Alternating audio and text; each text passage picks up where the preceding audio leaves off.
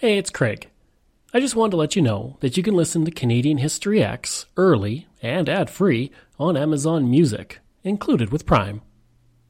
Greetings and welcome to another episode of Canadian History X. If you like, you can support the podcast for as little as $3 a month. Just go to patreon.com/CanadaEHX. You can also donate to the podcast by going to CanadaEHX.com and clicking Donate. I'd also like to thank Dr. Bob Turner, who is my newest patron. I truly do appreciate it. I do this full time, and every dollar you give helps keep all of it going. Don't forget, I have 3 other podcasts out there. From John to Justin, which releases every single Friday and looks at every single Prime Minister in Canadian history. I'm currently on part 2, looking at every single opposition leader who never became Prime Minister. Canada's Great War releases on every Sunday, and it looks at Canada during the First World War, and Coast to Coast, which looks at the building of the Transcontinental Railway every single Thursday. If you like, you can email me at craig@CanadaEHX.com. You can find me on Twitter. My handle is Craig Baird, CraigBaird, and I'm on Instagram at Bairdo37. And of course, if you enjoy the episode, please consider a 5-star review. If you do a 5-star review, I'll thank you right on the air. And again, I truly appreciate it. It is one of the darkest chapters in the history of the Canadian West, but from that would come an iconic symbol of Canada. At the same time, the outlawed nature of the Wild West of America would be stopped, and sadly, it all came about because of a slaughter of Indigenous people in the Cypress Hills in an event now known as the Cypress Hills Massacre. For centuries, the Cypress Hills have been an important meeting place for the Indigenous of the Canadian West. Today, it straddles the border between Alberta and Saskatchewan in the south, but long ago it was just a beautiful spot on the landscape.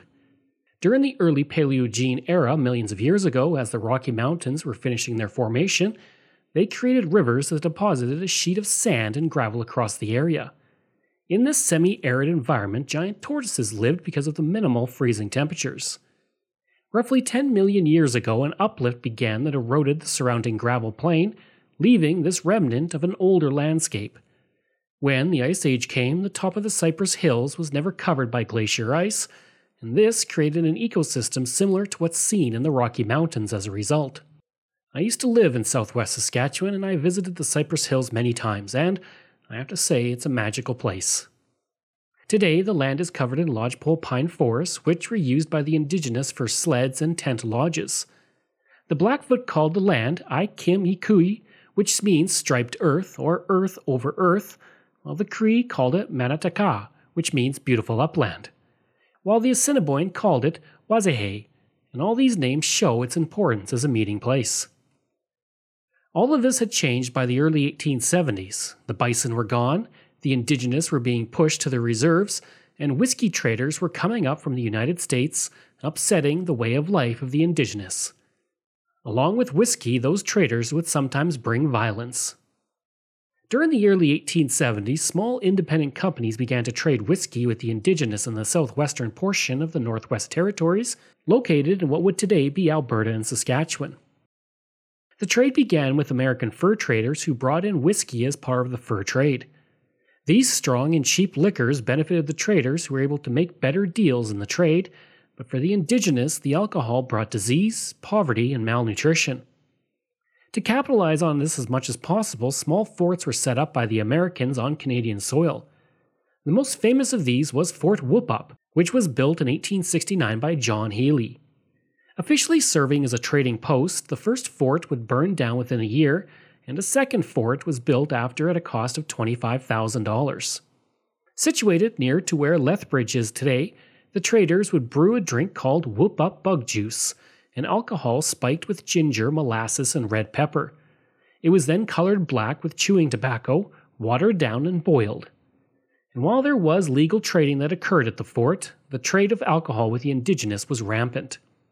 Other whiskey trading forts were set up, including Robber's Roost at the junction of the Belly and Old Man River, Weathers Wax Post, Fort Spitzy near current High River, and another post in the Cypress Hills and one near Blackfoot Crossing. At the same time that whiskey traders were coming into Canada, wolf hunters were doing the same, wiping out massive populations of the species throughout the prairies. These hunters would kill bison, then poison the meat of the bison. At this point, they waited for wolves to eat the meat and die.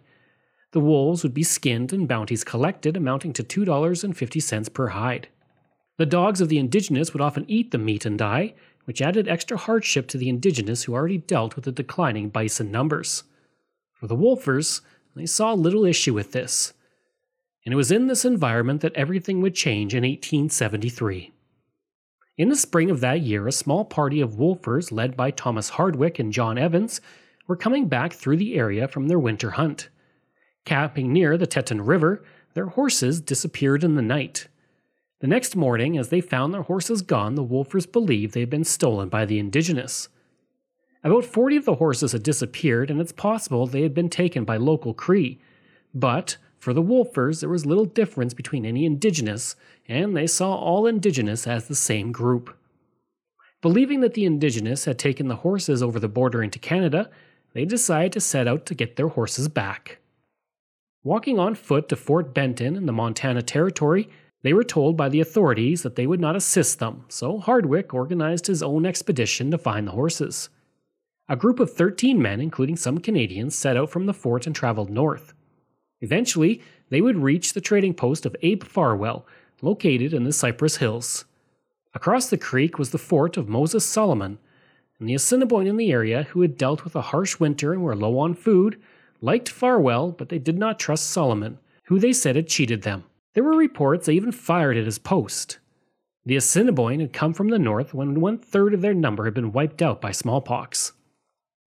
While at the trading post, the wolfers met George Hammond, a whiskey trader who was friends with Hardwick, and he quickly joined the group in pursuit of the horses. Farwell, for his part, told Evans and Hardwick that the local Assiniboine, led by a man called Little Soldier, had no horses with them. A quick search was conducted of the Assiniboine camp, and the wolfers' horses were not found. In the night, the wolfers and whiskey traders began to drink whiskey with some Métis traders who had arrived, and Farwell remained sober as those around him drank, including Solomon. In the evening, the horse of Hammond would wander off. In the morning of June 1st, Hammond said that Little Soldier and his men had stolen his horse, and he began to travel to the camp of Little Soldier, telling the other wolfers to follow him, which they did. Solomon also joined the march towards the indigenous camp, and according to one story of the massacre, Alex Lambardier, one of the Métis in the area, found Hammond's horse had only wandered away. He called towards the men as they rushed towards the Assiniboine camp, but it was too late. What happened next is up for debate, as there's no reliable testimony from the next few hours. What is believed to have happened is that Farwell tried to restrain Hammond to prevent any violence, which he knew was coming. He was unsuccessful in stopping the men from proceeding to the camp, and Hammond then approached the tent of Little Soldier and asked him where his horse was. Little Soldier then said he had not stolen the horse and that it was grazing on a hill nearby. Little Soldier then offered 2 horses as hostages until Hammond's horse could be found. At this point, Hammond and his party saw the women and children leaving the camp, and the men stripping off their garments, which they interpreted as a sign of impending battle. The wolfers quickly lined up at a riverbank 50 yards from the camp ready to fight. Farwell begged the wolfers not to start shooting, but instead of listening, Hammond fired his rifle, followed by the rest of the wolfers who fired a volley of bullets into the camp. The Assiniboine fired back, but their weapons were inferior and the wolfers were protected by the riverbank. The Assiniboine did manage to outflank the wolfers, forcing them to a high cut bank northwest of their position, but this didn't prevent the slaughter of the indigenous. By the end of the gunfight, Ed LaGrace, a wolfer, had been killed, while many Assiniboine were dead. The number's not known officially, but it's believed to at least be 20 people, or as many as 30. If 30 people were killed, likely twice as many were wounded. Some oral histories say it was as many as 300 people killed. LaGrace was buried in a wooden coffin that is still located somewhere at the site, while the Assiniboine were left on the ground with their bones dotting the landscape for years. According to some reports, the camp was rifled through and then burned by the wolfers. Some of the stories also relate that Little Soldier was killed and his head was put on a pike, while various women were assaulted by the wolfers. I couldn't confirm if either of these events happened, but that doesn't mean they didn't happen. But they could have become embellishments on the story amid anti-American anger following discovery of the massacre by those in eastern Canada later that year. Another story of the battle states that Farwell had said he would negotiate to get 2 horses from the camp of Little Soldier, which Hammond would get until his horse was found. While he was negotiating with the Assiniboine, Hammond and the other men took up a position close to the camp, and as Farwell left, possibly to tell Hammond what had been agreed to, shots rang out from Hammond's position. In this story, Hammond had attempted to grab 2 horses from the camp, but he was stopped by an armed warrior, and Hammond returned to the other wolfers who all lined up ready to fight. The story also features a variation that Farwell, realizing what was about to happen, told the Assiniboine to scatter. It would be some time before news of the massacre reached Ottawa. It was first reported by Farwell to authorities in Montana, who then reported it to Washington. The Assiniboine had fled to a Métis camp nearby, and the Métis would relay the news of the massacre to Winnipeg. By August of 1873, news had reached Ottawa from both Winnipeg and Washington. And at first, it was believed that the massacre had occurred south of the Canadian border, but soon enough it was found that it was indeed in Canada, and the matter was referred to Ottawa. The Helena Herald ran a headline stating, quote, "Whites on the warpath, 40 lodges wiped out by 16 Kit Carsons," end quote. As the news reached the rest of Canada, anti-Americanism reached a fever pitch in the new country. The newspapers described the Americans as gangsters and scums. The shock that Americans would commit the crime on Canadian soil angered many, even though Canadians had taken part in the massacre as well. Canadians in eastern Canada were led to believe that Americans would continually come into Canada to murder people. The newspaper reports tended to increase the scale of the slaughter as well, with the Manitoba Free Press reporting more than 40 were murdered in the massacre. On October 23rd, several political leaders in the Northwest Territories held a session where the main topic of discussion was the Cypress Hills Massacre. The purpose of the meeting was to address the, quote, "danger of an Indian war and of an international complication which might embroil at any moment the British and American people," end quote. The government then began to take steps to have those who had committed the massacre extradited to Canada and tried for murder. Partially as a result of the massacre, the federal government would create the Northwest Mounted Police. It was not the only reason that the force was created, though. As far back as 1871, Captain W.F. Butler had been sent by Lieutenant Governor Archibald out into the Northwest Territories to assess the region's need for civil authority. He found that there was a need for it given the rampant American trading intrusion into the country. The massacre would help push the government into action on this recommendation. On September 25, 1873, an order in council was passed to appoint the first 9 officers of the Mounted Police Force for the Northwest Territories. Recruitment soon began, and by 1874 the Mounties would begin their march west. At the site of the massacre, Fort Walsh would be built in 1875. It was at this fort that Man Who Takes the Coat, Long Lodge, and Lean Man signed Treaty 4. The creation of the Northwest Mounted Police was a political move on the part of the government as well. Through the investigation of the massacre, the government wanted to show the Indigenous that they could trust the Canadian government, which would aid the government in its treaty negotiations throughout the next decade in preparation for the arrival of the Transcontinental Railway. In fact, on Thursday, I'm actually talking about the treaty negotiations on my other podcast, Coast to Coast, so do check it out on all podcast platforms. In December of 1874, Northwest Mounted Police Assistant Commissioner James McLeod was given permission to enter Helena, Montana Territory to begin an investigation. 7 arrests were made, but 2 men escaped custody. The remainder of the men were freed because there was not enough evidence to prove they had taken any part in the massacre. The American government then refused to allow for extradition of the men, and instead McLeod was charged with false arrest, but these charges were dropped. In June of 1875, 2 traders and a wolfer crossed into Canada and were quickly arrested by the Northwest Mounted Police. In October of 1875, the Manitoba Free Press reported that 3 men were on trial for the murder of the Indigenous in the Cypress Hills in 1873, James Hughes, Philander Vogel, and George Bell. The newspaper would state, quote, "We all recollect the shudder of the horror with which shortly after the bloody tragedy we received intelligence of the wanton and atrocious slaughter by a lawless band of whites, chiefly from Fort Benton, of the Assiniboine Indians peacefully encamped at the Cypress Hills, having no cause of offense and all unsuspecting any attack, and whose first intimation of danger was the sharp rattle of the deadly repeating rifle from a treacherous and concealed foe." End quote. During the trial, Farwell would give evidence against the Wolfers, just as he did a previous year in Montana. Due to the lack of evidence, the case collapsed and the 3 men were acquitted, and by 1882 the case had been dropped completely. While the incident brought no charges, it pushed for the creation of the Northwest Mounted Police, who then ensured the Americans stopped coming into Canada to trade illegally. In 1964, the site of the massacre was turned into a National Historic Site of Canada. Artifacts from the massacre are also found at the Fort Walsh National Historic Site.